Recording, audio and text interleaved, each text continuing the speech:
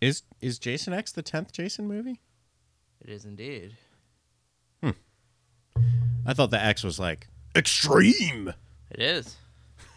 All right, that's fair. It just never.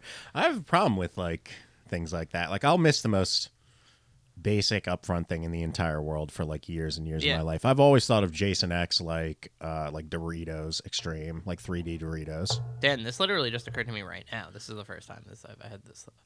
What, that it's the 10th? Yeah. Okay. But I'm pretty sure it is the 10th. Yeah. I mean, God, it would make a lot of sense. Where's your box at? Is it the 10th?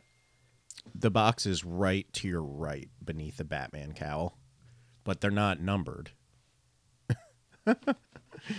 And they might be out of order, like in the box itself. Does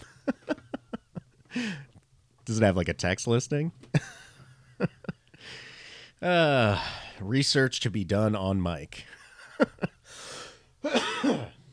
1 7 1.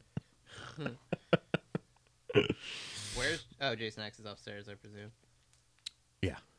8 9. Yeah. 10. Motherfucker. Dan Endon. Yeah.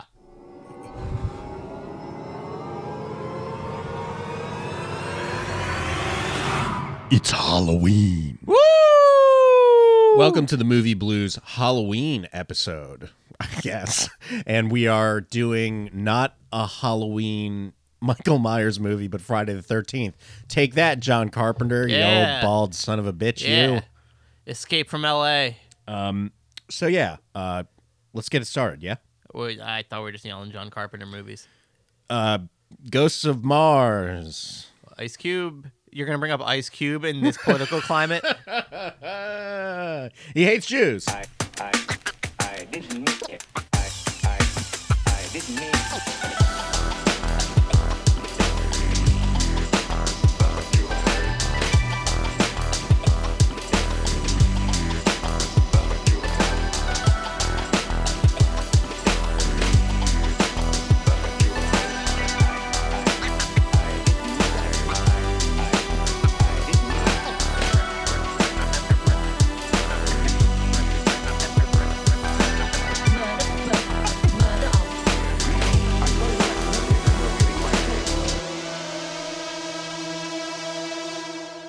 What's this? Note from the editor. No Jew stuff this time. Jesus Christ, yeah. Sorry, Joan. Is Joan Jewish? Joan Van Ark? It's no. like the waspiest name of all time. Hard no. But she could be like a Joan Flakowitz who like changed her name at Ellis Island. Or got married. Okay, no from editor. Ladies and gentlemen, welcome to the Movie Blues Podcast. She got married to a real boy. Oh, damn. Oh, shit. I'm Dan Lyons. Dan. I just tried to fucking grab... dude, I know that I was encouraging you saying that like your collection has not gotten out of control, but I will say that I just tried to look at one of your Blu-rays and I couldn't get it out because of the tension of how tightly that it's stuffed into your shelves. I physically could not remove it from the shelf. Yes, it is. You didn't tell me that when you were listing the issues with the Blu-ray collection. First of all, what you're seeing right now is now at this point 80% of my movie collection. No, 70% of my movie collection. The remaining 30 are DVDs, and I'm not counting VHSs because if that were the case, this would be like 50%. Right. Because I have a coffin-sized gearbox. Nobody is under any illusions about the breadth of your collection. Did you hear recently news blurb that came up that Pete Davidson recently has been buying VHSs like crazy, like crazy. Yeah, he got his collection from Berger. And he thinks like literally like from Justin Berger. Yeah, Pete Davidson did, the comedian. Yes, he got his collection like from Justin Berger sold his VHS collection to Pete Davidson. Wow. Well, yeah, there was an article online about he's buying up like large lots of VHS tapes because he's convinced that they're going to be very valuable soon. which some are being sold at auction for hundreds of thousands of dollars, but those are ones that are in 10 shape and are still sealed for the most part. Most of my collection is not in that shape, but if they do become at all valuable at some point, man, have I got some money to show you, kid? I saw Pete Davidson do stand-up a couple weeks ago. No. It was hilarious, Dan. Oh, wow. Expected answer. Oh my God! Not my expected answer. You went and paid for a show. What did you think it was going to be not funny? He was the first opener of 3 acts. I was going to see John Mulaney. Okay. Pete Davidson was hilarious. Okay, that's good. And a large percentage of his act was about ketamine.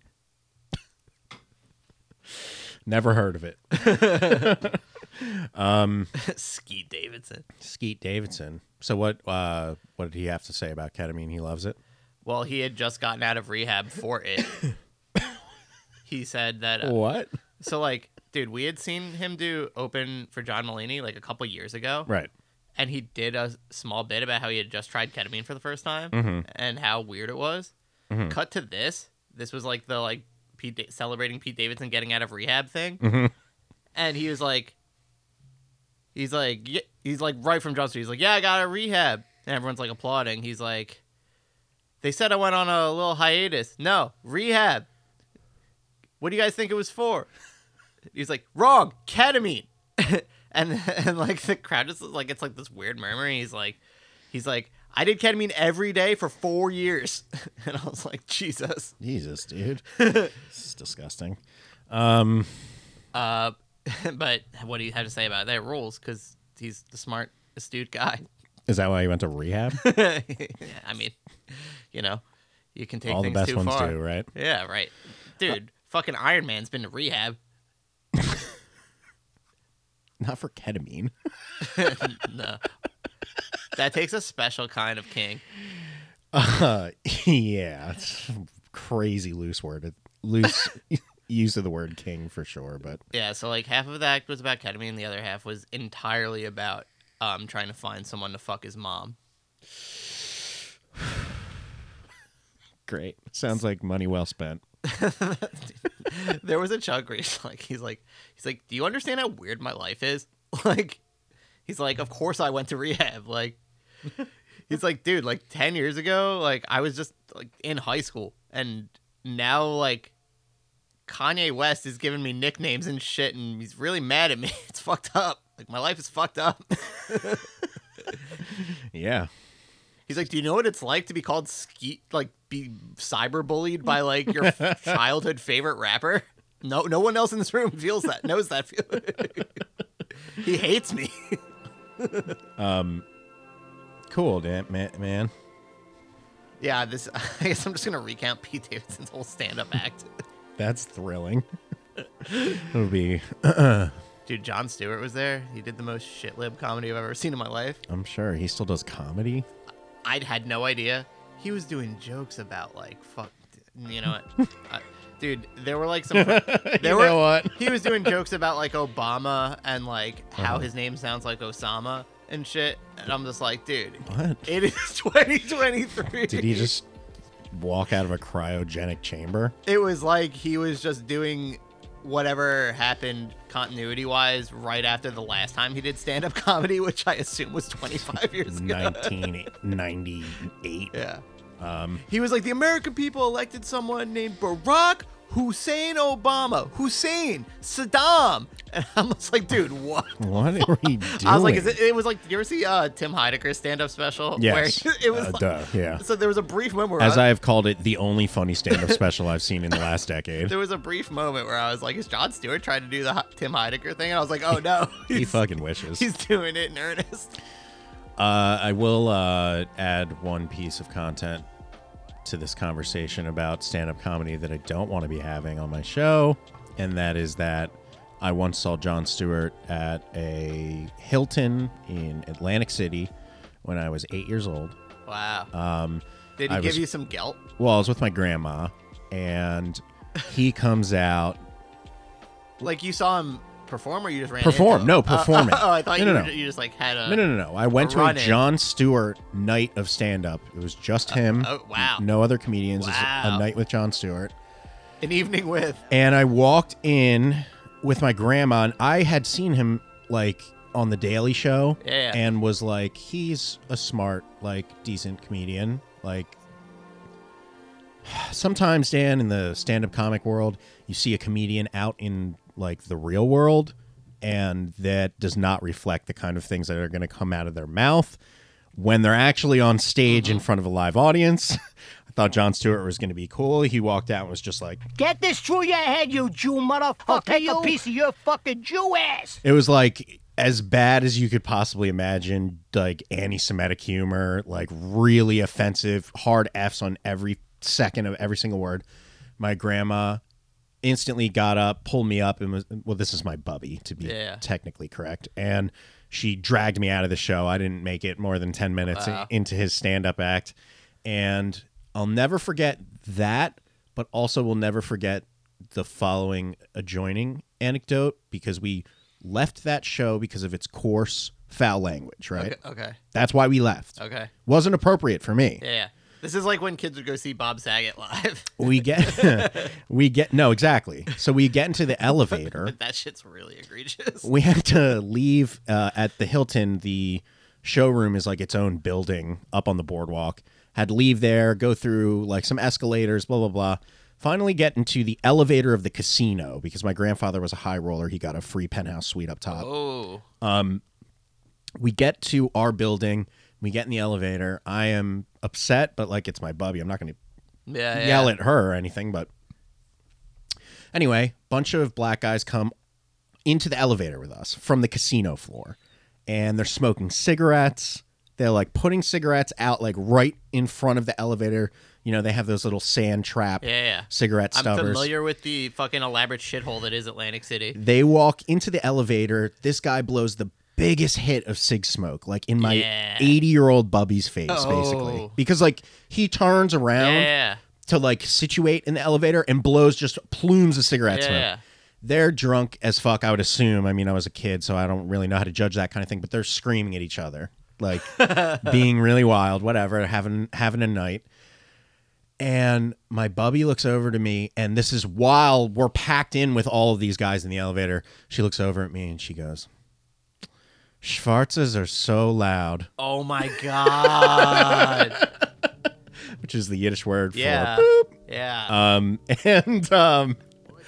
I like had like an outer body like triple level cringe. Like I like my soul detached from my body and like left it. I was mortified. Yeah. And I'll always remember the dichotomy between leaving a stand-up comedy show because of its inappropriate nature and then having my bubby drop the Yiddish N-bomb in an elevator full of black people. The casual usage of that term by old Jewish women is breathtaking. This is going to be a really quick story. There's the one cocktail song that you like, Gentleman's Touch. Fucking when we were writing it, it was when we were playing. Max was still living at home, and we were playing in his basement, and we're working on. It's just like this like fucking hip hoppy funk groove over and over and over again, whatever. So we go upstairs, and after we like really get it locked down for the first time, and his grandmother was staying with him at the time, and she goes, "You know, I like that music you're playing down there. It's very schwartzy."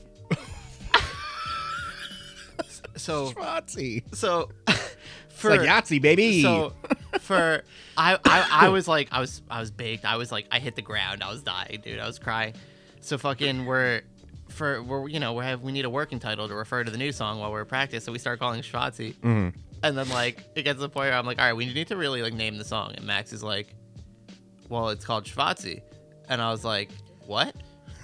And he was like, yeah, we already have the name. I was like, no, dude, I was making fun of your grandma. And he was like, but it's a great name for a song. And it has a klezmer part. And I'm like, dude, you can't name a song that. And he was just like, he's like, why? And I'm like, what do you mean why? He's like, it just, like, it was a compliment. And I'm like, it's incredibly racist. Oh. And he was just like, what? He was like, Schwarze is racist? I'm like, I was like, what? Of course. And he was like, arguing with me emphatically for a very long time. I'm just surprised it took like 120 episodes of this podcast to do a deep dive on the word Schwarze. It's so bad. I was just like, don't look it up. Yeah. And he was Probably like, means like dirt on face. he was like, no, it's Yiddish for black. It's like how he's like, you know how it's not. He's like, you know how like Spanish for black is negro and like that feels uncool. Like Nope. this is like that. And I was like, it's No. for sure not like that, Max. And he was like, wow, dude. There was like a week-long battle where he was like, I feel like you're being like oversensitive and like you're trying to like censor our art and like we're naming the song Schwartzy. And I was just like, I will quit this band before I fucking be associated with someone that's gonna post a set list with like debuting our new song Schwartzy. Yeah, that would have been ill-fated of a decision, but you never know. I'm pretty sure could have worked he out. still feels that way, that it's not racist. Well, if you're listening to this, Max, take a lap around the drum circle because that's racist, his my dude. grandmother, I like that music. It's very Schwartzy. Ay, yay, yay, grandma. Like, what did they use? Like, I try to picture my grandparents when they were like, you know, like our age, and like whatever the fuck they used to do for recreation instead of what we do for recreation, like have dinner parties and shit, and like the conversation and like and like see theater and whatever, and like I think primarily what they did was the thing where you take a stick and you hit a ball along on the ground and chase after it. You ever see like in old timey videos? Like that was like the number one thing to do. You would just like hit a ball on the ground with like a stick. You know what I mean? It was some kind of game, but you'd like skip after it, following it. That was like that and brutal racism were what our grandparents mostly participated in the United States, at least. Dude, the amount of times when I was a kid where my grandfather would be like, "What do you mean you don't play stickball?" And I'm like, "What the fuck do you mean? What do you mean you don't play stickball? I go to Little League." There's cold clementines served after. It's not. This isn't the dark Someone ages. literally gave me sir. a slush puppy after I fucking hit a dinger, my guy. And speaking of cryogenic freezing, today we're going to talk about Jason X. Jason 10. I would prefer if you called it Jason X, because what Jason X represents for me is like much like, and not a visual medium, but much like this giant toy that I have behind me here. Do you recognize this giant toy that I have in my hands, Dan? I sure do, and it's really fucked up that you have that, Dan, because Kat and I had a very elaborate discussion about that exact toy. I kid you not, 3 days ago. That is insane. Are you serious? I swear to God.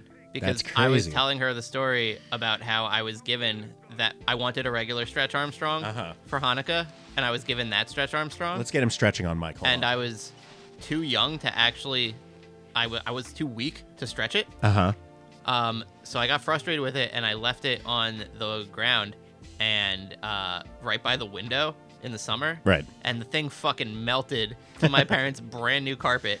Like, the whole thing melted, dude. Like, they had to strip all of the carpet in the entire room because that fucking toy just melted into the thing. So the toy that I have in my hand, it's basically, if you've ever seen the that's toy so crazy Stretch Armstrong, to see.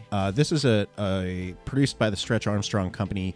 He's called Vac-Man. Vac-Man is basically like the 1999 revamp of Stretch Armstrong into something more extreme. I think that would have had to be like 1997, right? Yeah, this was yes. Yeah. But at the same time, like this movie that we watched today was the writing process of it began in like 1994, basically. Yeah, so dude, that toy, like seeing that right now is so fucking surreal, and like the fact that we just had an elaborate conversation because Kat had that one as well, by the way. right, We learned. that's crazy. I just found out for the first time in a 10-year relationship 3 days ago that Kat and I both had that toy. Now I'm finding out 3 days later.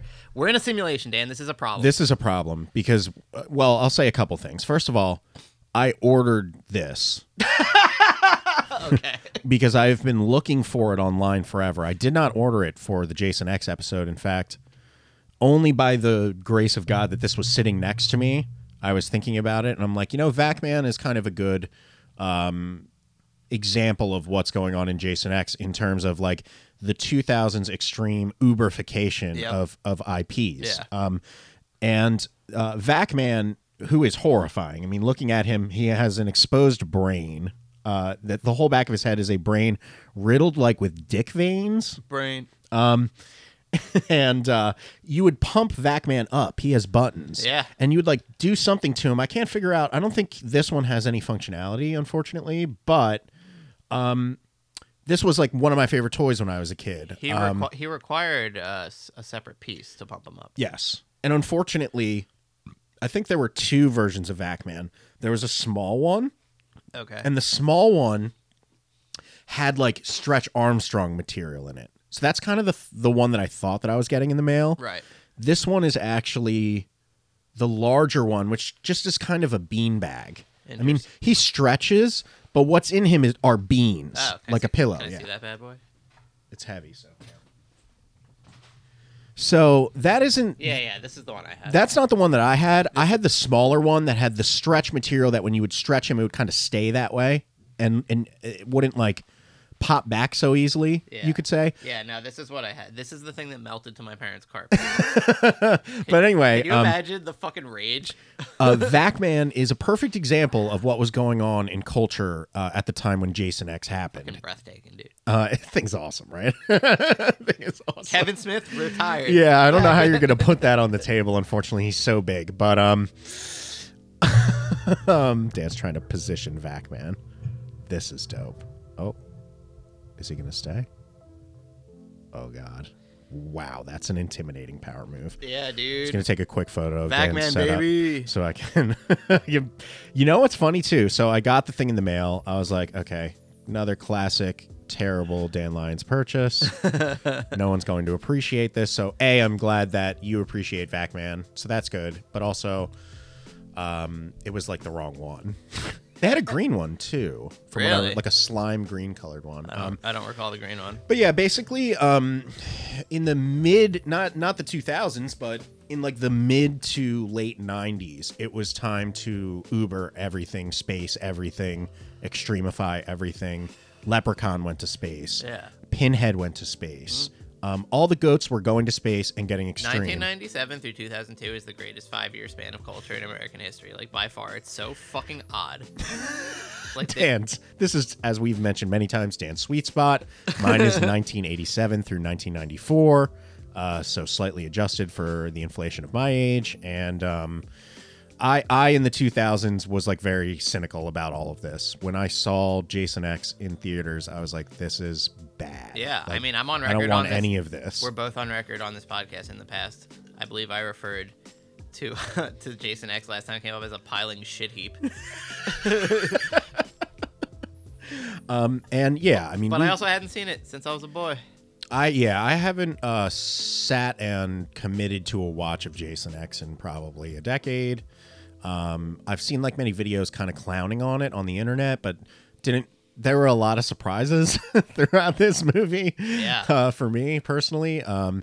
But the bottom line is like shit got so corny for a minute around this period of time, and everything had to be in the future. Everything had to be, just extreme. And It was only this time, though, as Fast and the Furious just went to space. yeah, well, I guess, everything ends up in space, Yeah. one day or another. Well, I saw the one quote that the pitch for this movie was like, they were like incredulous at the idea of Jason going to space, and the guy was like, it's the only place left to take him. well, in the That was making the pitch. Where else could you take Jason at this point but space? in the making of docs, and from what I've read so far, they did have some good ideas, but they just like weren't allowed to do them. It was basically a bunch of things kind of happened that resulted in Jason X being the movie that it was, be it that it had to be made in Canada, be it that Paramount had now acquired the rights to Jason since Jason Goes to Hell, and both that movie and this weren't allowed to be called Friday the 13th. It wasn't allowed to be in the title. Okay. Because Paramount didn't own that part of the IP. So they started producing Jason movies. Jason versus Freddy, Jason Goes to Hell, and Yeah. Jason X. I wonder if that's a similar thing with like Child's Play to Bride of Chucky or whatever. Yeah, I'm sure it is. Those things are like always rights problems. So stupid. That they're fine. I mean, same with the Exorcist series. I mean, they with Exorcist 3, that wasn't when William Peter Blatty was filming that movie and wrote it. It was not an Exorcist movie, and due to like all these rights and licensing things, they were like, "No, you have to call this The Exorcist 3." And he was like, "What?" So yeah, weird shit like that does happen all the time. But in this instance, they had some ideas. They thought one that I thought was fine. I guess they were like, "Let's take Jason into like Arctic station, wintertime, have him crunching through the snow, like blood sprays in the snow." Good enough idea. And then somewhere along the line, they just like ran into this producer, and he was just like, "Jason, space, like Alien, plot of Alien and plot of Aliens at the same time." And they were like, "Okay." Yeah. So they sat down to write a really dark, scary, horror sci-fi film set on a massive space station with anti-gravity scenes where Jason's like in his Uber costume flying through 0G, like chopping people in half, shit like that. The guy who was making it was like, "I want to make a not the director, but the writer was like, "I want to make a good sci-fi horror movie where they just so happen to come back to Earth to salvage resources and come upon a frozen Jason." Then the movie Scream came out, and that is when this movie became a comedy, kind of, because Scream made more money than any slasher movie had made in decades, and they were, and thus the meta bullshit begins. and the guy who wrote this movie in the BTS was like, I'm not mad at Scream because Scream reinvigorated the horror and slasher franchise and like gave me all of the jobs for the 10 years that followed the release of Scream, even though I had absolutely nothing to do with it. So they came in, they were like, "Make it self-aware, make it a comedy, and by the way, you have no money." Like, you have $1 to spend on this movie. So they went to Canada, and famously, this movie is spearheaded by one of David Cronenberg's proteges, a guy who had done special effects on Return of the Jedi and had done special effects work on Naked Lunch and Existenz, and does a lot of work with Cronenberg, but also did a lot of huge Hollywood effects work. And he just made this movie, and the whole time David Cronenberg was like, "What the fuck are you doing?" And had read the script and was like, "This is terrible." And had a scene in the movie, you know, famously as a weird, bizarre doctor type, and rewrote all of his lines a bunch of times, even though he still ends up only having a few. It's just bizarre in that sense. But yeah, that's the genesis of Jason X. A lot of that I didn't really know, but a lot of that kind of makes sense. But none of that should impact our thoughts on the actual film. This being our second officially like reviewed Jason movie after we did the Friday the 13th Part 3 watch along. So unfortunately, those are the only two that we had time to rewatch for spooky season. Is that correct, Dan? You didn't watch anymore? Yeah, that's correct. So hard to compare. I will say off the bat that I don't know if I'm like a big Kane Hodder fan, the guy who plays Jason. Okay. I know he's like a hero amongst Jason fans, which I don't know if I could be considered really a Friday the 13th fan. I do love the movies, but I'm not like gonna stick up for them like they're fucking high art. Yeah. But Kane Hodder, I just don't like his profile. I liked Jason 3's vibe. And that's a very transitional vibe. I liked his like taller, less squat. Like Kane Hodder kind of looks like Vac-Man. Yeah. He's got no neck. It's just like a round potato on top of like a brick shit house. But he also doesn't look very tall. Like IRL, it seems like maybe they were making him look taller. But Kane Hodder, just like a guy who takes his job maybe a little too seriously. He had an introduction on the Blu-ray which I thought was going to be interesting. It said now an introduction by Kane. Actually gave me an option. Would you like to play with an introduction by Kane Hodder? I was like, okay. Yeah. Why not? I played it. It was 30 seconds. And Kane Hodder was like, I had a lot of fun making this movie.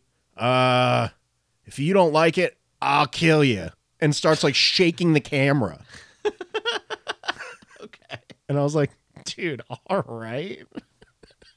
Like, cool.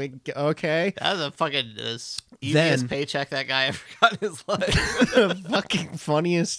The funniest thing that I heard him say in the BTS, where it's just like, yeah, you're taking your job too seriously, is he was like, so they sent me the script and I read it and I was like, Jason in space, really?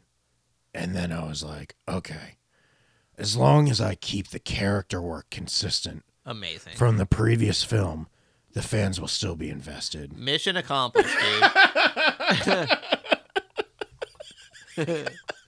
Thank you for fucking sticking to your artistic laurels, dude. What a fucking deluded... Yeah, what a thing to say, right? I'm not going to say I was offended by it. I was just disgusted by it. I was like, dude, relax. Like, please. Absurd. Anyway, Kane Hodder takes his job too seriously. It's like whoever does the voice for the whatever, like, fuck it. Like, I mean, it's like Tobin Bell kind of like, but like only referring to the fucking puppet coming out. Like, they're like, what if the puppet's in space? He's like, well, as long as it matches with his character arc. Yeah, as long as the physics on the tricycle It's still match up. It's like, are you not concerned with the fact that your own character died 7 different times in the series and you're still hanging out at number X? Saw and Friday the 13th have more in common than I realized until this exact moment. It's all starting to line up. Yeah. Saw X. The Return of Jigsaw. Yeah, I want to see that. It's supposed to be good. Yeah, everyone's been saying it's great, so there's no way it's great. Yeah, maybe we'll do it on the podcast for fun. Who knows? I don't know if I could do another Saw movie, but... During COVID, I bought the complete Saw box set. Sure. And tried to watch all of them. They are so bad. I got up to 6. Basically... Fucking woof. 4 through 8 are basically just like, turns out Jigsaw's a cop. And then the next one's like, turns out Jigsaw's the cop's brother, who's also a detective. And then it's like, the detective who gave birth to Jigsaw, his son became a detective and has been in a safe for 4 movies. Yeah. And now he's come out and he's Jigsaw. It's like the worst progression of lore in history. It's like not a twist if there's a twist every 9 minutes starting from minute 4. Like, there was one where the whole thing was like Jigsaw's in a like hospital that he built with like an assistant, and fucking his assistant's being the spooky boy. Like, Amanda. Dude, what a shit heap.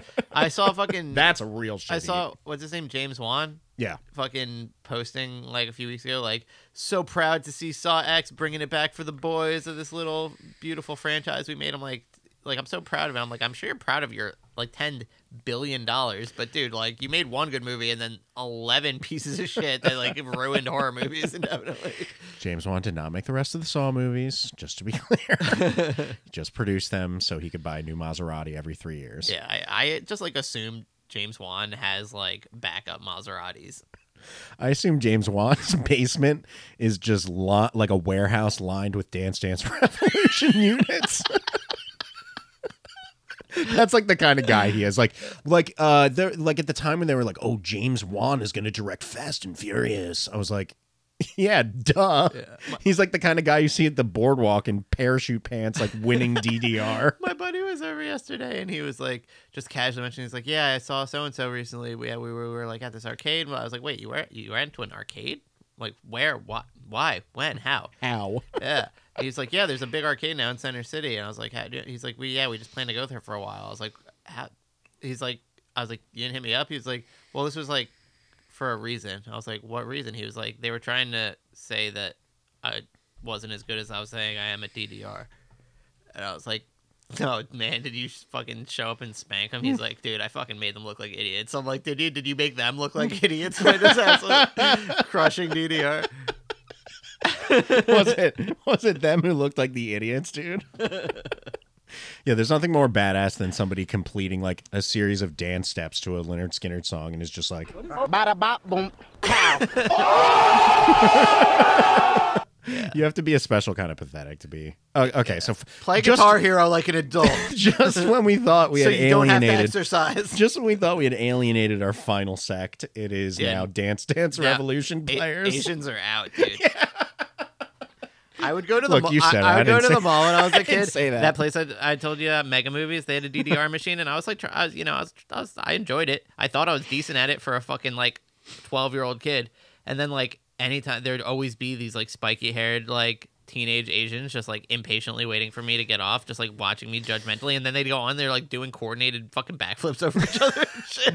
So tune in It's for like our, Power Ranger shit. I was like, dude, these are like the next evolution of mankind. Like, tune into our next episode for Asians are what did you say? Asians are out, dude. An Oppenheimer review next week coming out on the Movie Blues podcast. All right, so let's talk about Jason X.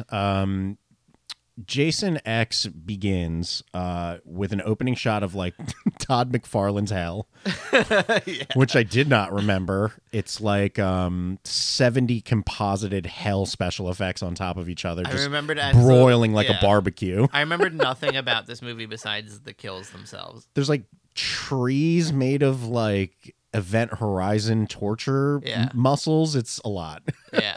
And it has no bearing on the rest of the movie. I guess I would guess that maybe This is 90s as fuck. maybe they're commenting on the fact that the previous Jason film he ended up going to hell at the end, but Yeah. Yeah. there's not much narrative there Of course that's it. because the hell world effects transition into being inside of a needle for a while, which I was like, shout out, my boy. Must be loving this. It was like 90s shred metal over CGI of being inside of a needle. And I was like, end in verse? But it didn't really go down that route. Then, like, after you're given this, like, horrific, like, hell world, the music's like, like Dominus. Then it goes into, like, Jerry Goldsmith-esque, like, alien sci-fi, like, heartwarming music for a bit. And that's kind of like the juxtaposition of the soundtrack. I haven't listened to it by itself, but half the tracks are like, we're going to do a little alien. We're going to do a little baby alien right now. And the other half of the tracks are like, whoever, like, constructed the band Evanescence in it as an industry plant in the early 2000s was like constructing sound waves at the time and was like, here's the best that I got. How dare you disrespect Amy Lee and her fucking DDR playing bandmate? Does he play DDR? He's just Asian. What's the joke? He's Asian and he has spiky hair. Nice. I like it. I just couldn't picture him, so I couldn't really get the joke, but Cat loves Evanescence. move on.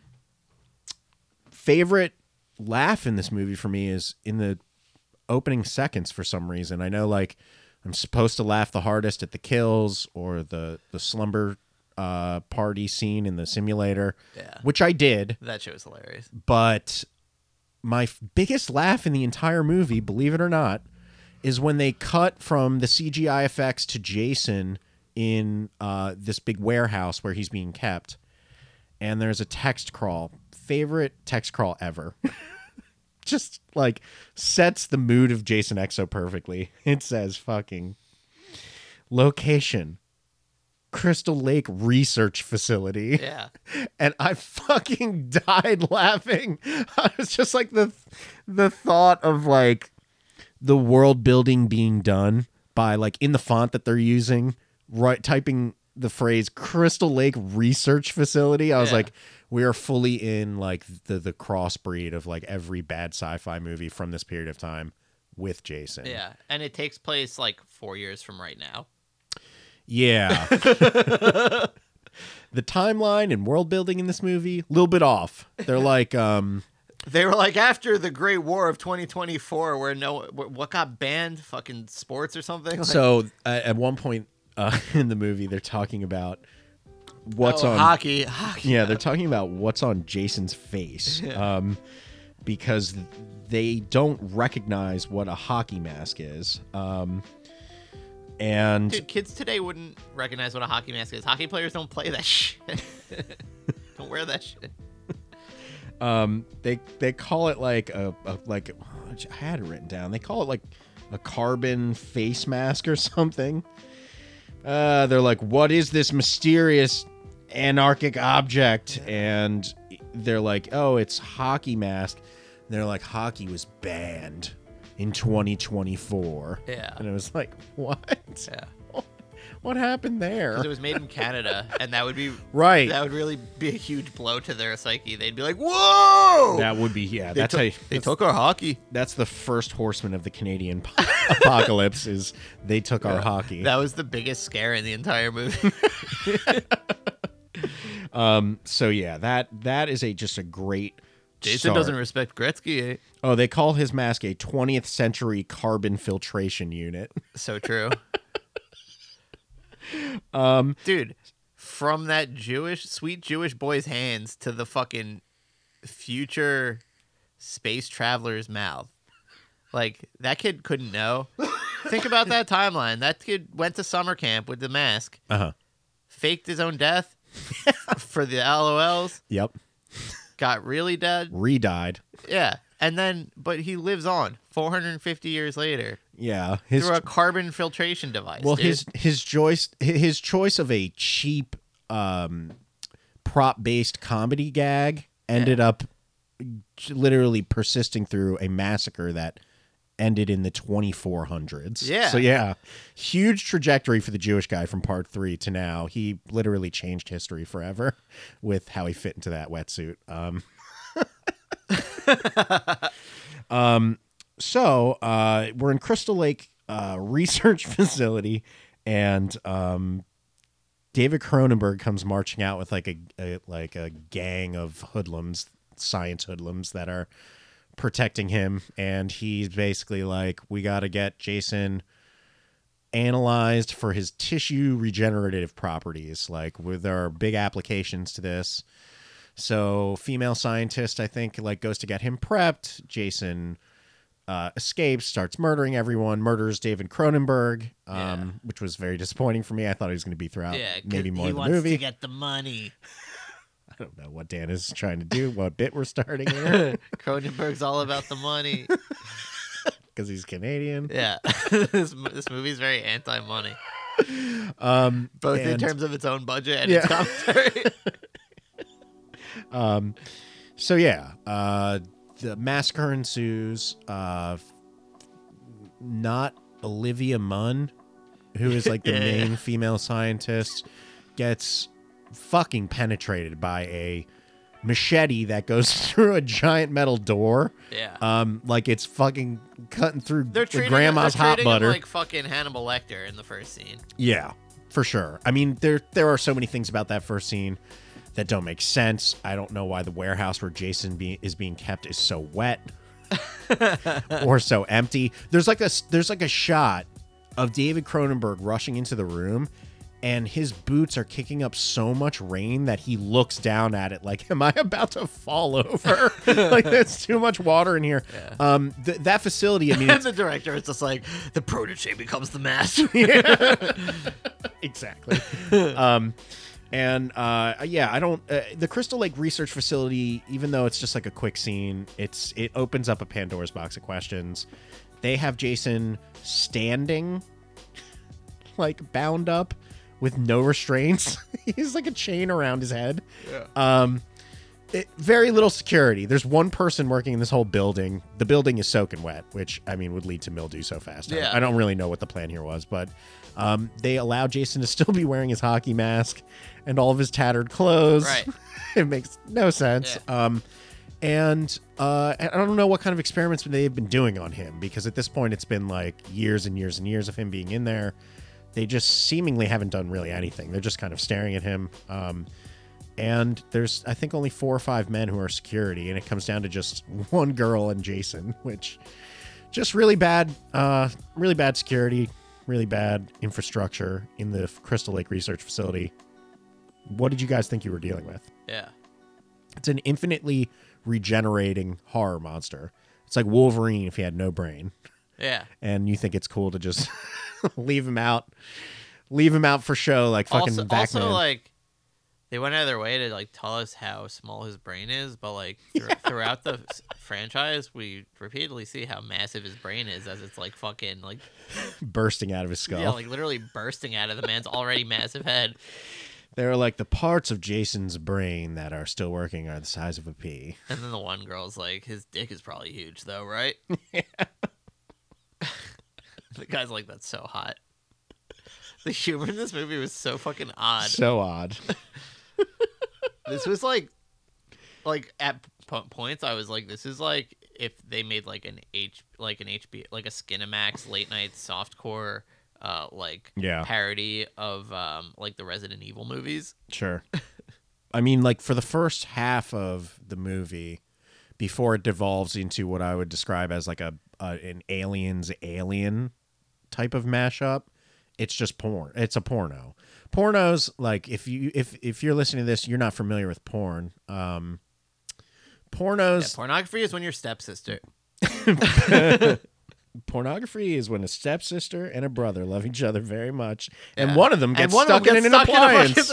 One of them is so clumsy they can't get their bread out of the oven. The way that porn, especially Skinamax porn, in the 90s and 80s operated was you'd be introduced to a gaggle of characters, and then those characters would pair off and have sex in different rooms, in different positions, but the point is like, the way that the films were structured back then, and especially like softcore Skinamax porn like Dan is describing, like I said, very quick character introduction, and then you're just paired off with each horny scenario, and then let's say there's 4 or 5 of those scenarios, they're kind of playing in a rotation where like then you catch up with the first 2 people who fucked and they fuck the 3rd and 4th people, and then you catch up with the 3rd person who fucked the 2nd and they fuck 2 other people, and that is exactly like the way that the first hour of Jason X is structured, with like a couple Jason scenes interspersed for sure, but mostly just like complete sex freaks. I love that people like are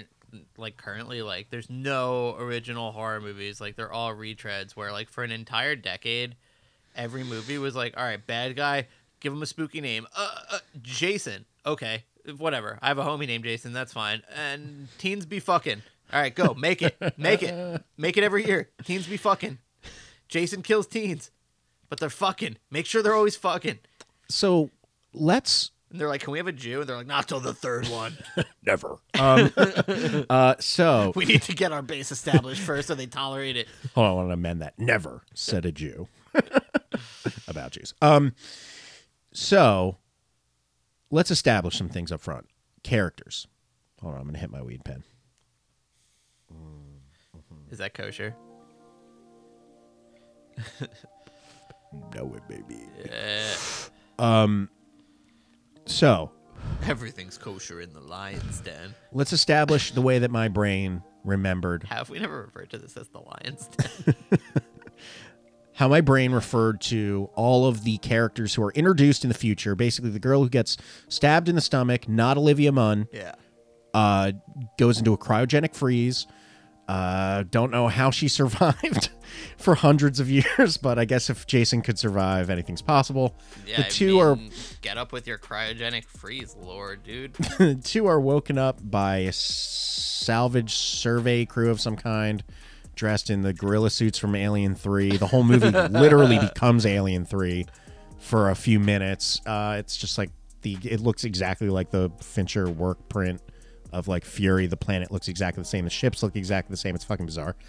But once they get up to their ship that ultimately the rest of the film is spent on, you're introduced to a lot of characters. Like not a normal amount of fucking characters. Yeah. When they were making the movie, they said, the producer in the making of it I was watching, that they wanted 2 Ripleys, which is already ill-advised. Yeah. This movie had like 4 Ripleys. It was like Stargate SG-1. Yeah. So we have not Olivia Munn. She's the final girl kind of set up from the beginning who travels through time with Jason. Then we have all sorts of dyads and bizarre characters and characters who come up halfway through the movie who are on the ship that I never realized in the first place. First guy we have is like intimidating black guy from Resident Evil who always plays a space marine. He has been probably not Ving Rhames. Yeah, not looking it up. He doesn't look anything like Ving Rhames. But like in terms of like the in terms of the typecasting.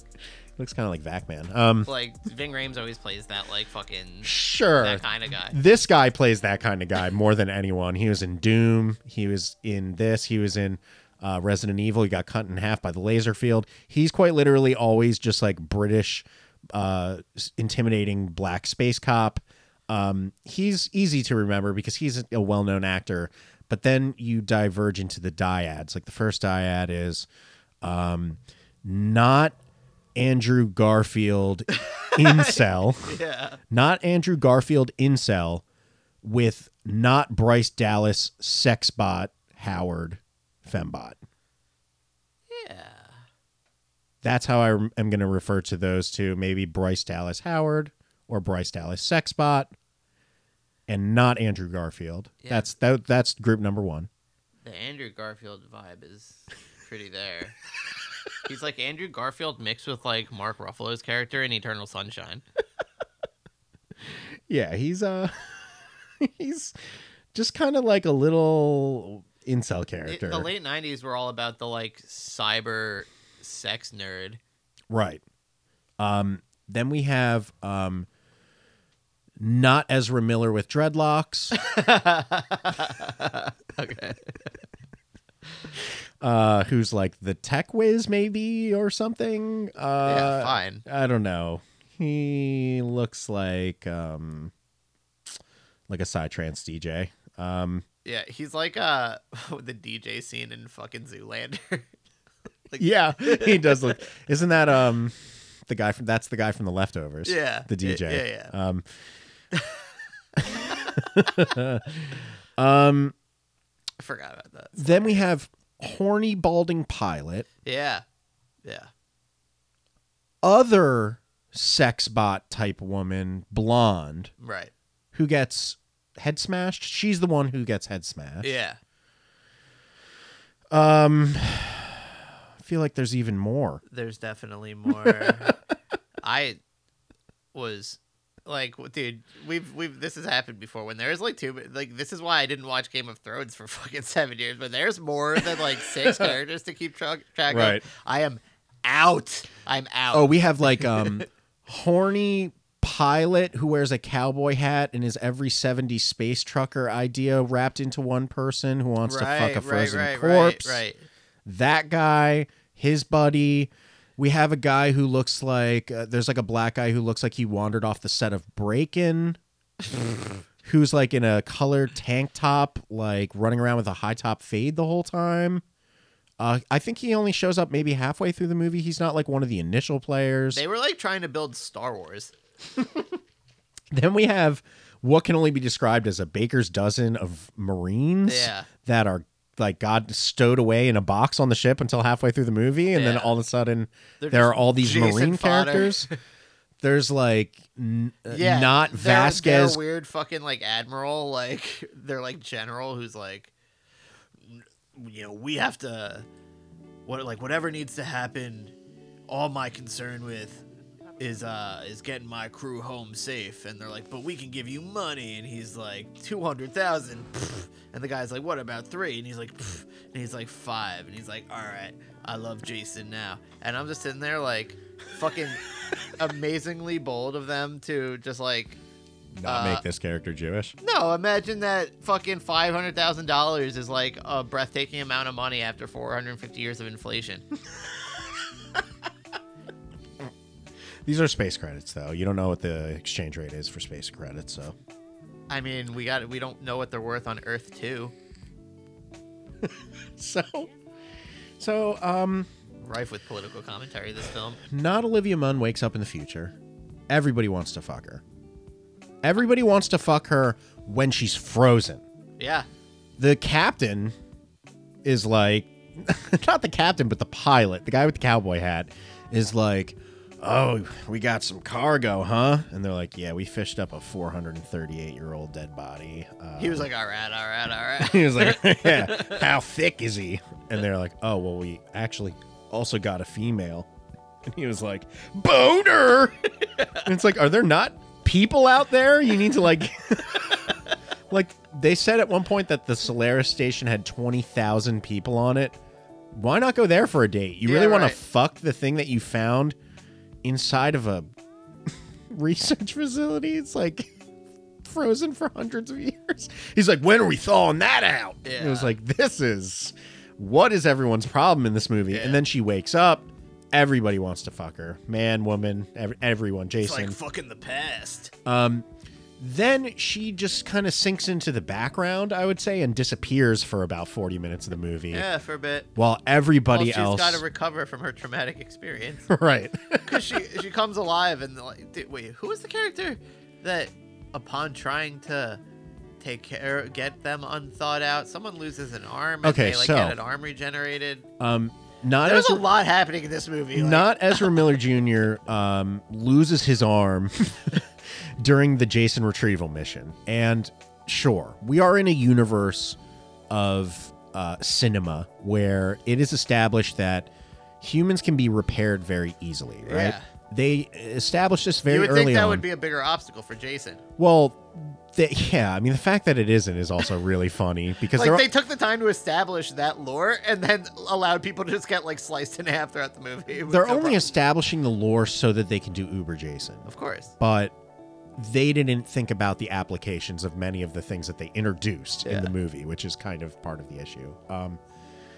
So not Ezra Miller loses his arm, which, fine. I'll accept that there is a world in which we could get to as a society when the loss of a limb, when the loss of significant parts of your body due to heavy trauma can be easily repaired. Okay? I can buy that. You got me. I'm buying it.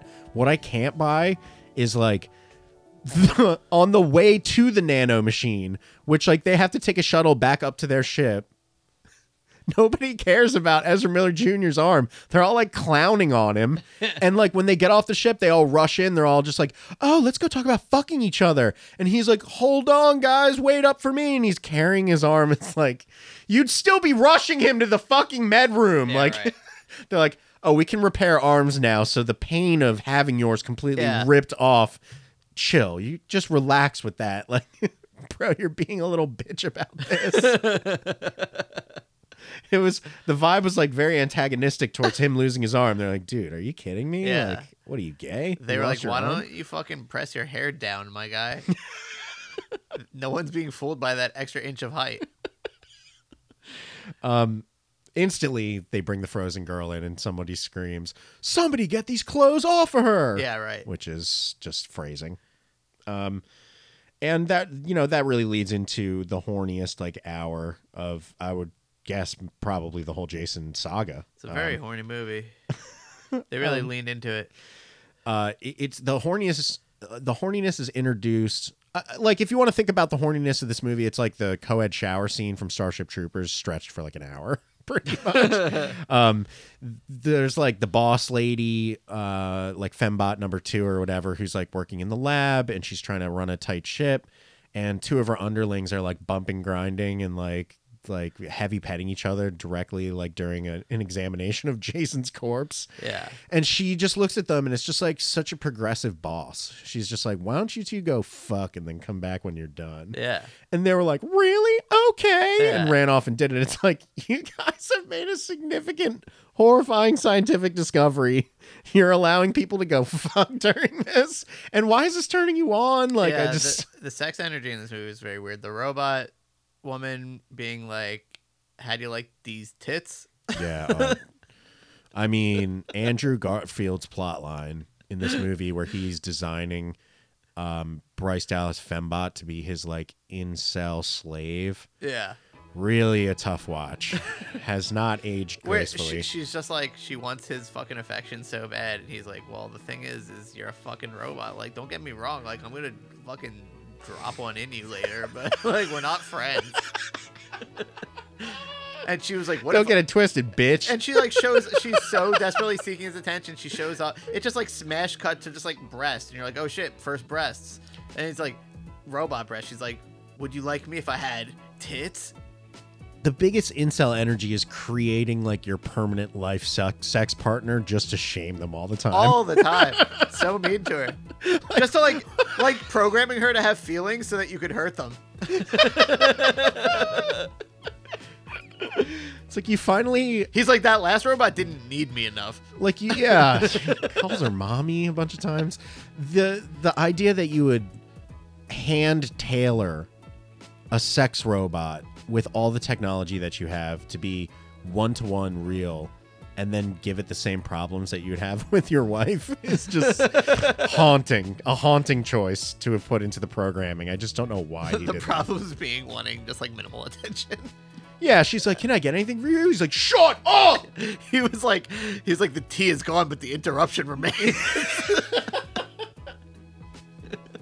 Yeah, it's insane. I don't understand. That whole plot line is like one of the writers is just deeply wrestling with his morbid thoughts about his partner. I mean, it's really odd to shoehorn into a movie It's where like, I they're wish doing she was so much. You know what would make us reconnect if she was just ahead. Yeah, arguably the best part of their relationship is when she's decapitated, and that's its own messaging that I don't need to get into. But yeah, there's like a scene where he gives her like a makeover to look like Trinity from The Matrix. It's a lot. Yeah, a makeover and like makes over her fucking like skill set. And I'm just like, if this was an option the whole time, like one would have tried that sooner, I would imagine. He's like, hold on, I'm gonna like program you to be unstoppable. It's like, what? Yeah. And they were like, he killed 9 of our friends already. Yeah, like so many people had died. Like, he killed someone moments before you chose to announce this by like dramatically walking into the room and revealing her. And Jason turns around and flings a machete at her, and like it acts like she's gonna die. And if they'd committed to that, to it just not working, I was like, that rules. Then there's a whole plot line. This is like horny plot line 4 or 5 with like, Is this the nipple clamps? yes, dude. But they're not. All right, so listen. The nipple Listen. Allen wrench. And this is even worse because I just watched The Cell like a week ago, so I'm already The Cell, dude. Vincent D'Onofrio. I'm already full up on like hook penetration at this point, Dude, The and Cell nipple is a play. wild movie. It really is. Had that movie not starred Jennifer Lopez, I think it'd be one of the greatest movies like made. Period. Yeah. There's something about her performance in that movie that really just lowers the vibe and overall Yeah. artifice. I feel like it probably has something to do with the fact that she's a really bad actress. Yes, 100%. That's my guess. You know who's not doing her any favors either in that movie is Vincent Vaughn. I don't even remember Vince Vaughn being. Oh, his performance is like so unhinged and bizarre, and he's doing pure slackers. Like he has, or not slackers. Is Slackers the one where he's in the casino? Swingers. He's doing pure swingers. Vince Vaughn. Slackers is the movie with Jason Schwartzman and Big Pete Yeah. from Big Pete, where he fucking is wearing a sock on his dick that sings and shit. Sorry, I smoked a really short, very fat joint before I That did is this podcast. not an exaggeration. That should be the cover art for this episode. It's that chode. absurd thing that you... I'll put it in Vacman's hands and take a picture. Be like, what does this have to do with anything, Jason X? So plot line about as much as Jason X had to do with the rest of the series. for real. Plotline V, XCI is, and I couldn't find like. Can you help me figure out who balding older guy looks like? Doesn't really look like anyone that I could Like give him a nickname like for. balding greedy man. Yes, Yeah, I don't know. Just fucking. That's the most generic. balding greedy white man. bread motherfucker on earth. So balding greedy man has a. He's kind of like the dude who plays like Pete on 30 Rock. a little bit, sure. He's blonde. It's throwing me off. I wish he looked Yeah. more Jewish so I could just I know. really lock this one in. But he just looks like no one. He's very Canadian Yeah, looking. this is a blank slate white man. Greedy bald white man has this like professor student thing going on with I don't even know if it's his mentor. He is a professor. They are all students. He is a professor and they're all students. Yeah. Okay, so he is fucking one of his students. Yeah. She shows up. He goes, you're passing. You're getting an A. It's like, the fuck? Can't figure out what voice to do for him either because of you know why. The Canadian thing. So she shows up and opens his door, and she has a giant pair of forceps in one hand and a fucking bottle of wine in the other. Yeah. And we're talking like full-on surgical, like baby removing forceps. Jesus. And instantly I'm like blown away. I'm like, what the fuck what is about to happen here? And she says, Professor, I think we need to talk about our midterm with a bottle of wine and a pair of forceps. And it's just like, what? What is he going to do with those? And then hard cut to her using them on him as nipple clamps. Yeah. Which was... like, more than clamps. Like she's like taking the man's nipples. Yeah. Like, this is pushing the boundaries. You know what this movie... And he is loving it. This movie reminded me of a lot, just in general, also Alien Resurrection. The vibe of this movie was like, where you're watching it and you're like, I don't know, who thought this was funny? It's not funny. It's not scary. It's just fucking bizarre. It's so odd, dude. Like, and like while I was watching it so many times, I was like, I didn't look anything about like who made it. I was just like, it's so weird how this is just like a shitty Cronenberg movie. Like down to the Canadianness of all of it. It rolls from shitty Cronenberg movie into like shitty James Cameron knockoff at the halfway point. Yeah. They introduce a character who I swear to God is like 4 different actors who've been in the Alien series smashed into one person. Mostly he looks like Michael Biehn. Like he has like a flip buzz cut, and looks like just every stereotype character smashed into each other. It's so fucking bizarre. So that takes over for a while and is really boring and sad and is peppered with scenes of like Andrew Garfield like teaching his pet cyborg how to fuck him. It's just really bloated midsection of this movie. Yeah. There was I took a break because I had to go pick up dinner and stuff, and I had been certain that I was in the home stretch, like absolutely certain that I was gonna pause it and discover I had like 8 minutes left. 48 minutes left, Dan. I was gonna say this movie that it was an hour and a half long. It felt so much longer. There were so many endings. Like, yeah, it just was so long. They were like, no, we told you, he's Uber Jason. He will not die. And they were like, all right, well, what if we explode him in the middle of space? Surely that'll work. Right. And they were like, yeah, but not really. Yeah, they go on for a while with the dude who looks like Michael Biehn and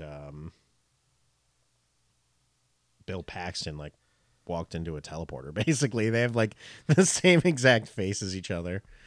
And they focus on that for a while up until like the crew, while fighting Jason, like 9/11 their ship into the Solaris station that they've been approaching the whole time. Yeah. The director of this movie claims that it has the most kills of any Jason movie because of this scene. It's just, he said that the film actually had 20,000 deaths due to the Grendel smashing into the Solaris station. This included 19,727 people, 207 dogs, 17 cats, 4,713 angelfish, guppies, Okay. pony and Komodo dragon that were either blown up or sucked out into space. Quote, Todd Farmer, director of Jason X. Such a weird flex. So stupid. Like, I mean, I thought that this movie was like over several times, Yeah. and at the same time had realized that the scene in the simulator where they go back to Crystal Lake hadn't happened yet, Right, and yeah. Uber Jason hadn't appeared yet. Right. Both of which was worrying me so badly. I was like, how have we not gotten to the point where... Which also, like, pre-Uber Jason, but still future Jason, is, like, pretty OP. Right. Like, he didn't need to be Uberized.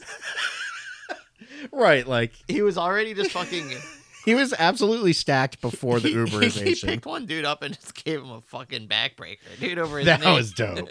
Dude, It was a sideways backbreaker. Dude, the kills in this movie were hilarious. Yeah, they were great. That I did enjoy. Oh, I forgot about one character. There's a second tier female lead who looks like she's wearing a shirt designed by the director of The Cell.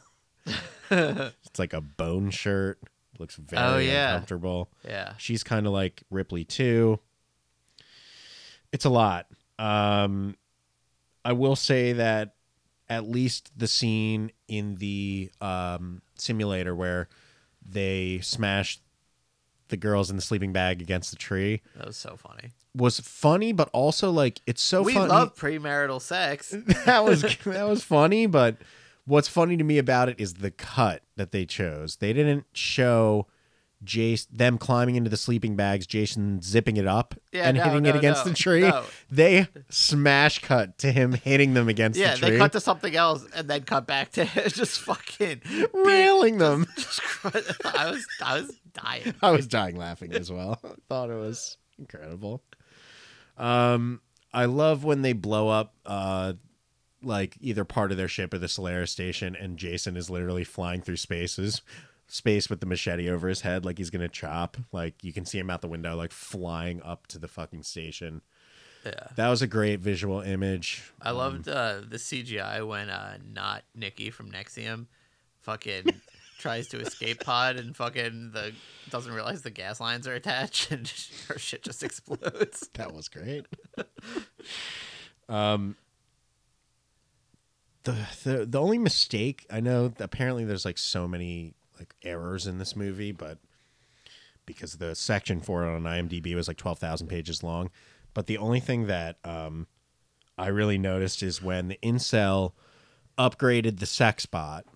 I mean, this is just something that bothered me. I literally thought she was gonna like jump up and do like the Trinity thing, and the fucking like camera was gonna and she was gonna karate kick him in the chest. So like he 1999s her basically, Yeah. and gives her a bunch of bullets. Even though in 2400, I would assume there are much better weapons than just bullets. But he gives her this full remodel, like battle upgrade, basically. And he looks at her and he's like, I gave you an upload. And I was like, I think you meant upgrade. Yeah.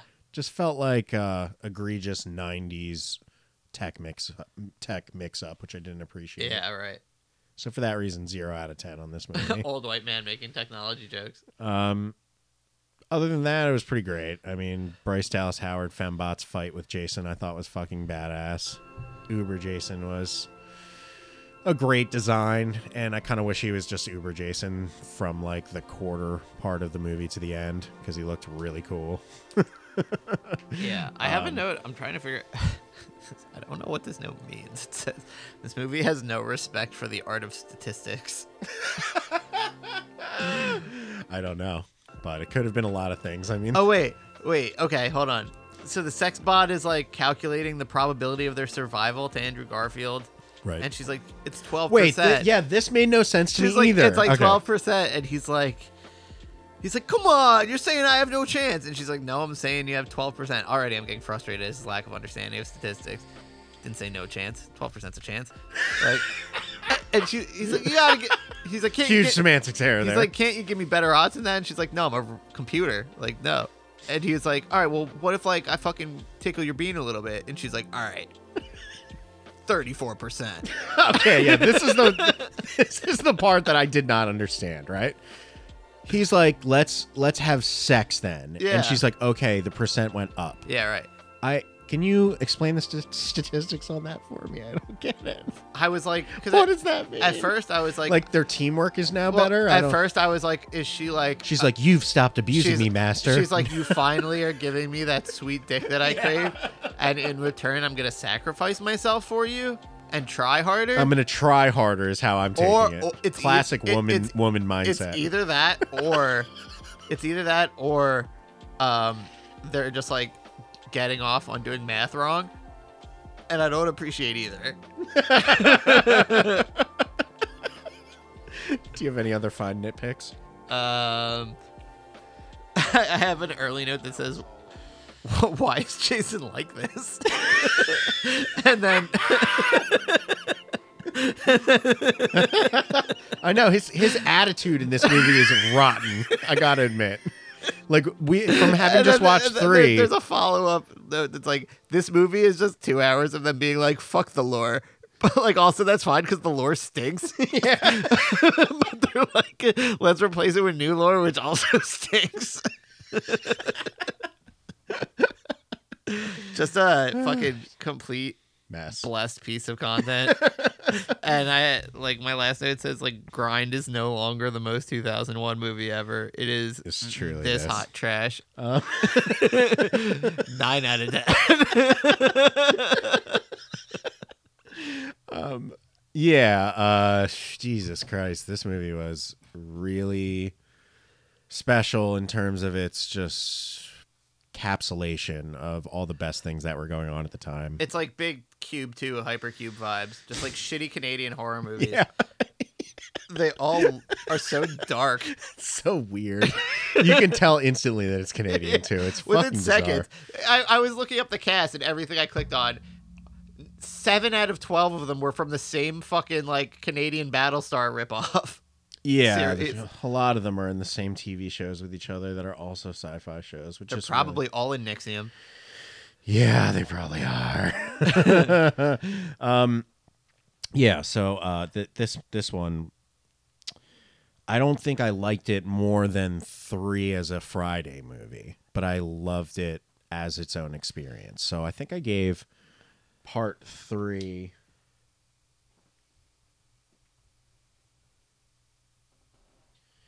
an 8. I would give this one like, oh God, like a 7.9999999. Because like I know that there are better Friday movies than either of the ones that we've watched here for sure. Like I always hear. I don't know that anymore. Okay, that's fair. I mean, you know, this was wild. You're entitled to your own opinion. This was for fucking sure. wild, dude. I want to watch Jason Goes to Hell now because that one seems Jason so Goes to Hell's unhinged. wild. I mean, so the one we watched last time, that was a classic. As a kid, was my favorite one. Okay. New Beginning is crazy. My favorite one is New Beginning, just because I've have the most sentimental experience with it. They're just fucking odd ass movies. They're funny as shit, though. Yeah, like I think the next one, like part 4, is the one that people go crazy for. The one after the one we watched, because it has like Crispin Glover and is apparently just like the most quintessential one. So I think I might just keep watching them up until Halloween. Yeah, I'm kind of on a kick now. Yeah, same. I don't know where to go though. Maybe I don't want to start with the first one. The first one is so fucking stupid. Yeah.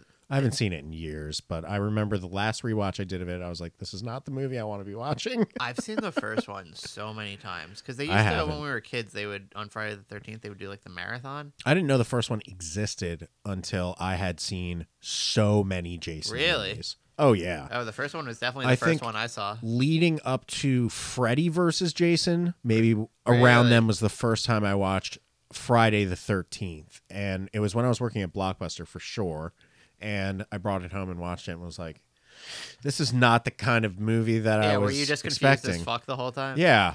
Because I was. It was like when I was like, it was like I got into Child's Play and Halloween, and I was like, all right, I'm going to watch all these things. I was like, all right, Jason's next. And we got my parents to rent Friday the 13th, and I watched it, and I was like, where's Jason? Where's Jason? This movie stinks. And then he comes out of the water in the end. Right. And I was like, okay. And then, you know, by the time we watched the one we watched, which was what, 3? Yeah. Like, Then Jason is like way bigger than he was when he was in the water, and he loves barns, and now his mom's in the water, or maybe not. Right. And then within a few movies, he's like, his neck gets bigger. He's like, he's getting gains. Like, Yeah. he's seriously fucking Yes. bulking up, dude. Kane Hodder is built And it's like, what was very differently what than this guy.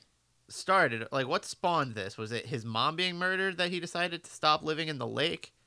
Like, I don't think you're going to get many answers in terms of internal consistency when it comes to the story of Jason Voorhees being told. Yeah, just smash cut to fucking, oh, well, he has regenerative properties and he's on a ship coming to Earth 2. And then now we have A24's Crystal Lake coming out this year.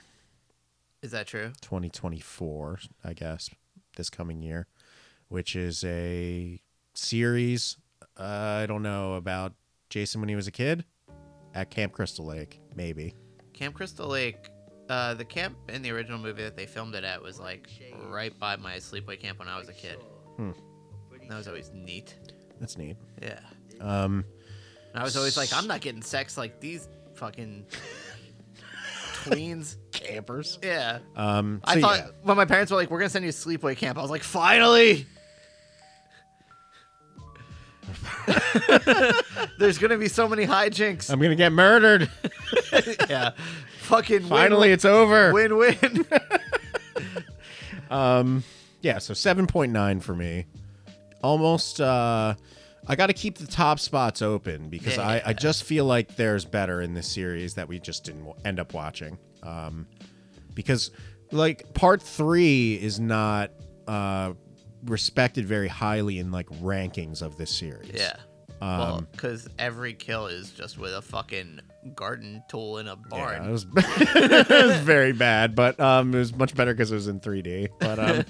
But yeah, for sure feel like the next one, at least part 4 that was coming up, was the one with Crispin Glover and Corey Feldman, which was supposed to be incredible. Yeah. So I got to get into it, and you never know. I love these movies, might do this again. dude. These are just fucking just nothing movies, and I love them. All right, Dan Endon. Jason X. Halloween. You're on a desert island, right? Okay. On Halloween? You're on a desert island where it is eternally October 31st, the spookiest day of the year. It's like Lost, but instead of mythos, it's just Halloween. Call it Halloween Town Island.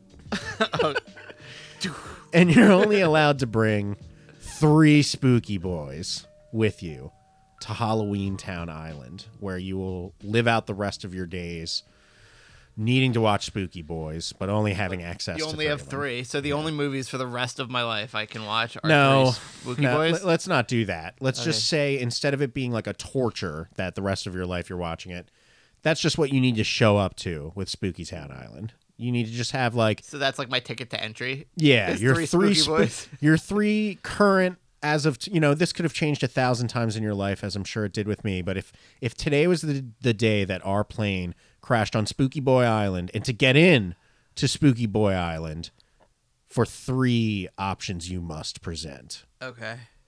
And yeah, you'll have them for, let's say, a while. You'll need to live with them as your choices pretty indefinitely, and they will represent your favorite movie, to watch on a spooky season as of this year. Okay. Does that all make sense? Yeah. What do you let's do like 1 and then 1, right? So the first one I would bring would be my favorite Halloween movie, which is very stereotypical, and that is Nightmare Before Christmas. I would bring that. Okay. That for me sums up all the spooky boy energy that I've ever been able to muster, I imagine. Comes from that movie. It's just a complete classic for me. I know a lot of people hate it. It's cool to hate it because they sell it at Hot Topic. That wasn't a thing for many years until it was. I think we're going to see it at the Kimmel Center with like the Philly Orchestra doing the score. Dope. Yeah. So that's my first one. Okay. My first one would be Let the Right One In. That seems about right. Yeah. Anything you want to say about that? Great movie. Great movie. Yeah. I haven't seen it in a while. I should rewatch it at some point soon. It's been a while. I have it on Blu-ray actually. I watched it, dude, in college. It's like it was so hard to get on Blu-ray. I had to like import like a region-free version from like wherever the fuck. If you like that movie, you should check out, if you haven't seen it yet, Park Chan-wook's Thirst. Okay. Great, like, interesting vampire story. Kind of resembles that movie in some ways. Okay. Just in it being an extremely artsy vampire tale. Nice. And very, like, maturely done. Interesting movie. I had my second one and I completely lost it. Well, I have to do mine anyway, so you can think about it, right? Yeah. Second spooky boy I would have to bring would be The Thing. I feel like it's just, God, that's just the one when it comes to when you're isolated and you're trying to get spooky. At this point, I mean, there was a time when maybe this choice would have been reserved for Alien, but I can, like, see every frame of Alien in my head. I don't need to bring it with me. I don't ever need to watch Alien ever the fuck again, actually. I mean, I've seen it probably 500 times, so I'm good on that. So for me, it would be The Thing. The Thing maybe I've only seen 100 times. Who knows? But I can always watch it. It's just so incredible. Okay. My second choice. Man, this is tough. I have like 4 that I'm solid on, but it's narrow. Rolling one out, it's tough. I feel like for my second one, I would have to also do The Thing. It's fair. That is fair. Yeah. Tough, but fair choice. Yeah. So I'm struggling with what to eliminate for my third one. Yeah, this feels like this is a tough one. Third one for me. This is the last one. What do I have so far? The Thing and Nightmare Before Christmas. That's very light. And one that's very dark. Oh my God. This is terrible. This is terrible.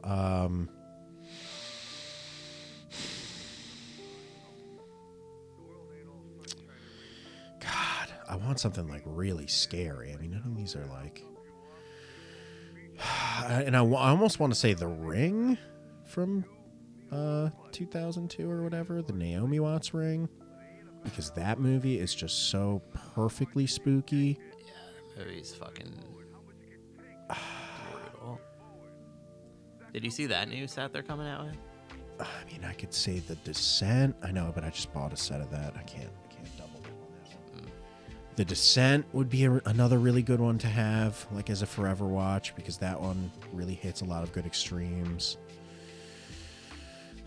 Obviously, Inside and Martyrs are always floating around my mind. How many times can How many you times really can watch you really Martyrs? watch Martyrs or Inside, Yeah. honestly, at this point?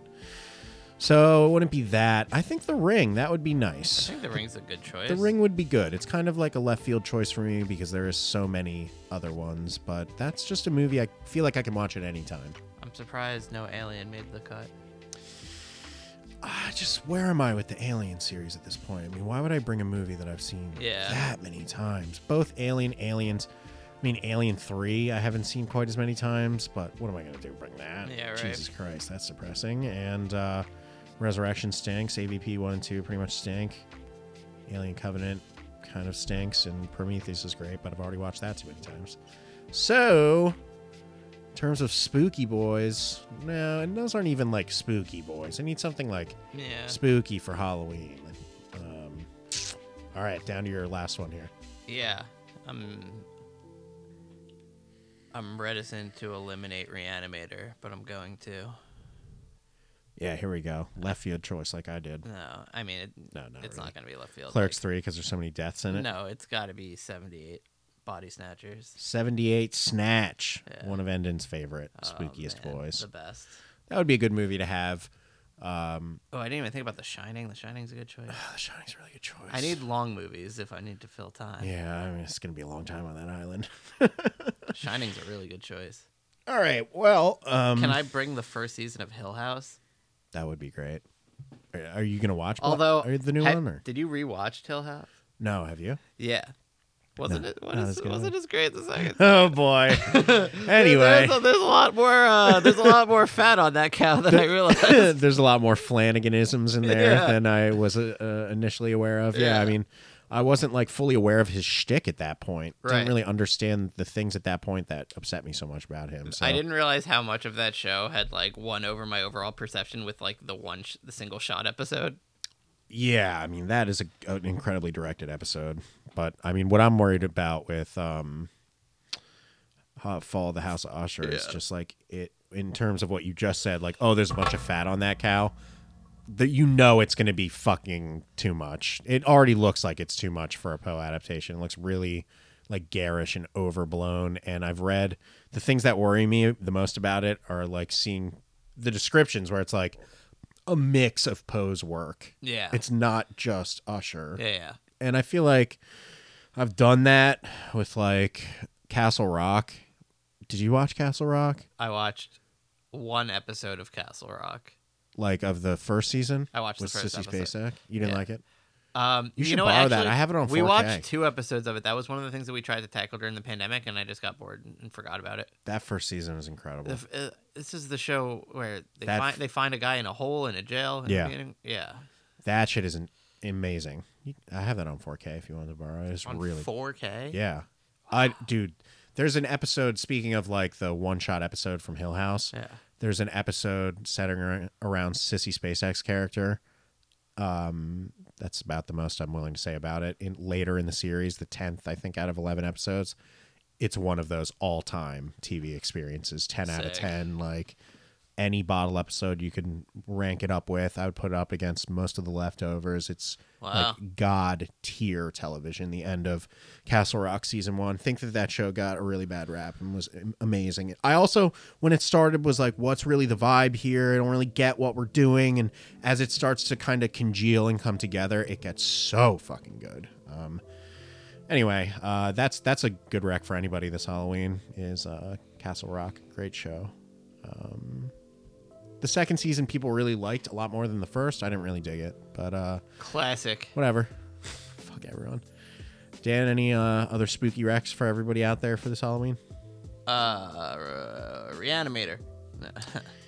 Have you seen the trailer for this this Peacock Boy starring Lil Rel? Howard? Yeah. No, what's it called? Which one? Fuck. I don't remember what it's called. It's basically like this like dystopian future situation where he wakes up in just like a circular outdoor space, kind of like the like waking up in it's like Like Cube 2, Hypercube? it's like what the Midnight Express? What's the movie where they're stuck in the Turkish prison having to fucking walk around the thing in the circle forever? You know what I'm talking about? No. This is like he wakes up in this like circular outdoor prison, Okay.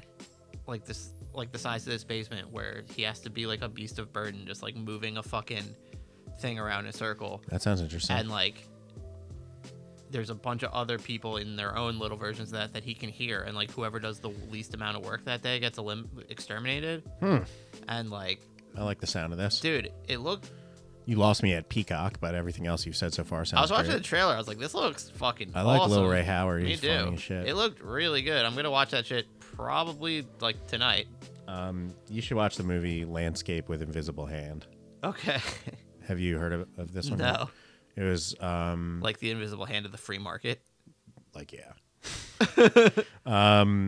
It's a movie that just came out this year, starring what is her name? Can't remember. That's stirring, but it's a movie that actually came out in theaters, had like a very brief theatrical run. It's a sci-fi movie taking place in a world in which aliens have already taken over completely and subjugated humankind into like slaves, essentially. Okay. They allow us to live our lives, but they take away like all food and replace it with like supplements. They're like drip drying our entire atmosphere and our entire planet for its resources. And the way they come across is like very bureaucratic and very like affable, like they're helping us. And it's like a social satire Yeah. about what it's like to live under like deep alien occupation, but also like having to adapt to them being in our society permanently and our bosses and controlling all of our TV. And So, it's the fu- aliens are Israel. yeah, pretty much. And the James Gandolfini's son is in it. Michael Gandolfini. Okay. And is fucking hilarious in it. And Where is this? I downloaded it on IP torrents. I mean, it just came out. Okay. Landscape with Invisible Hand. Really funny, dark comedy. That sounds great. Satire with aliens. That was very funny. Has nothing to do with Halloween, but check that one out. And any other thoughts for the day, Dan? Besides, probably I have to pee. I do have to pee. I knew you'd That's say that. very prescient of I you. know your body, dude. I almost picked Event Horizon For what? for one of my 3 spooky boys. I mean, it's a good choice. It's a bad movie, but Yeah, it is but a I great can spooky watch it boy. a lot. It's fucking. Event Horizon A is lot of no these- better or worse than, and I hate to do this because I know a lot of people are like huge Event Horizon stands, but as a movie, it's no better or worse than like 13 Ghosts and shit like that. I mean, it's really got some awful elements to it and some terrible special effects in it, but it's a great. I feel like it's a little bit better than 13 Ghosts. a little bit, not a lot though. 13 it's 13 pretty Ghosts- nonsensical. Yeah, 13 Ghosts is pretty not great. Yeah, I mean, Event Horizon is House on Haunted Hill, though. classic. Baby. When's the 4K coming out of that one? Dude, I want to see Chris Kattan's fucking cheek wrinkles. Cheek wrinkles. All right, with that, anything else you'd like to add, Dan? Nope. All right, well, Baby. Good night, baby. Happy Halloween.